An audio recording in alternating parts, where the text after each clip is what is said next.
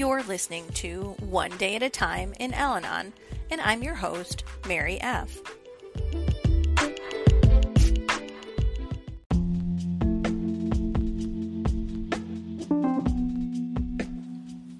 August 10th, page 223. In the book of Ecclesiasticus, we read, "The stroke of the tongue breaks the bones. Weigh your words in a balance and make a door and a bar for your mouth. Envy and wrath shorten the life."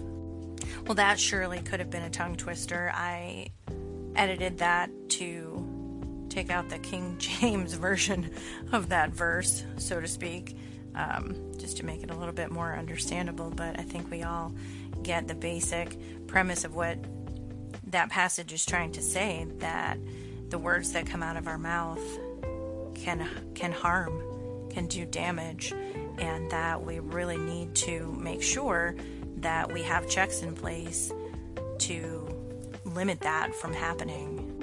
We can also use the slogan think. Stop, take a pause, and think before the next words or the next sentence that may be hurtful or full of anger or other negative sides of our emotions that comes out of our mouth and really damages or destroys the receiving person on the other end of those words.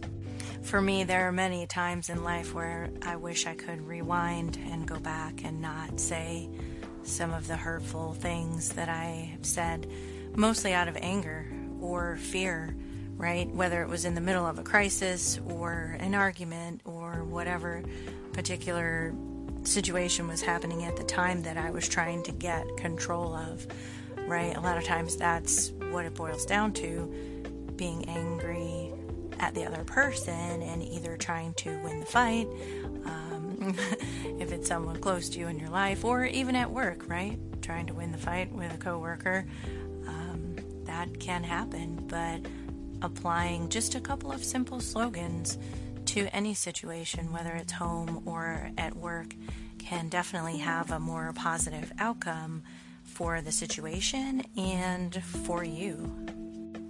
Today's reminder: let me reflect how much damage I may have done and may still do by saying the first thing that comes to mind.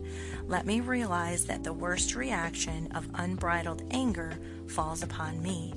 What I say in a single moment of uncontrolled rage can have inconceivable long-range consequences. So very, very true. There have been a few instances that I can remember visually trying to grab back my words like in slow motion and trying to stuff them back in my mouth so that they would just go away and never come out.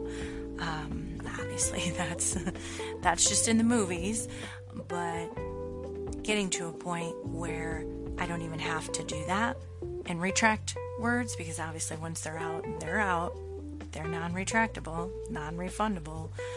But trying to be more loving and kind in what I say and what I do, even when I'm mad, right? Trying to still say something that is productive in an argument takes a lot of courage.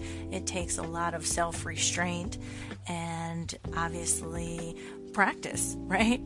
These are some things that we want to learn how to do, but in order to learn how to do them, we have to practice, and that can sometimes be very painful for both sides of a conversation. But like they say, practice makes perfect. However, it's progress, right? Progress, not perfection. So that gives us leeway there to be human. We can practice and we can make progress. Be swift to hear, slow to speak, slow to wrath, for the truth of man works not the righteousness of God. From the General Epistle of James.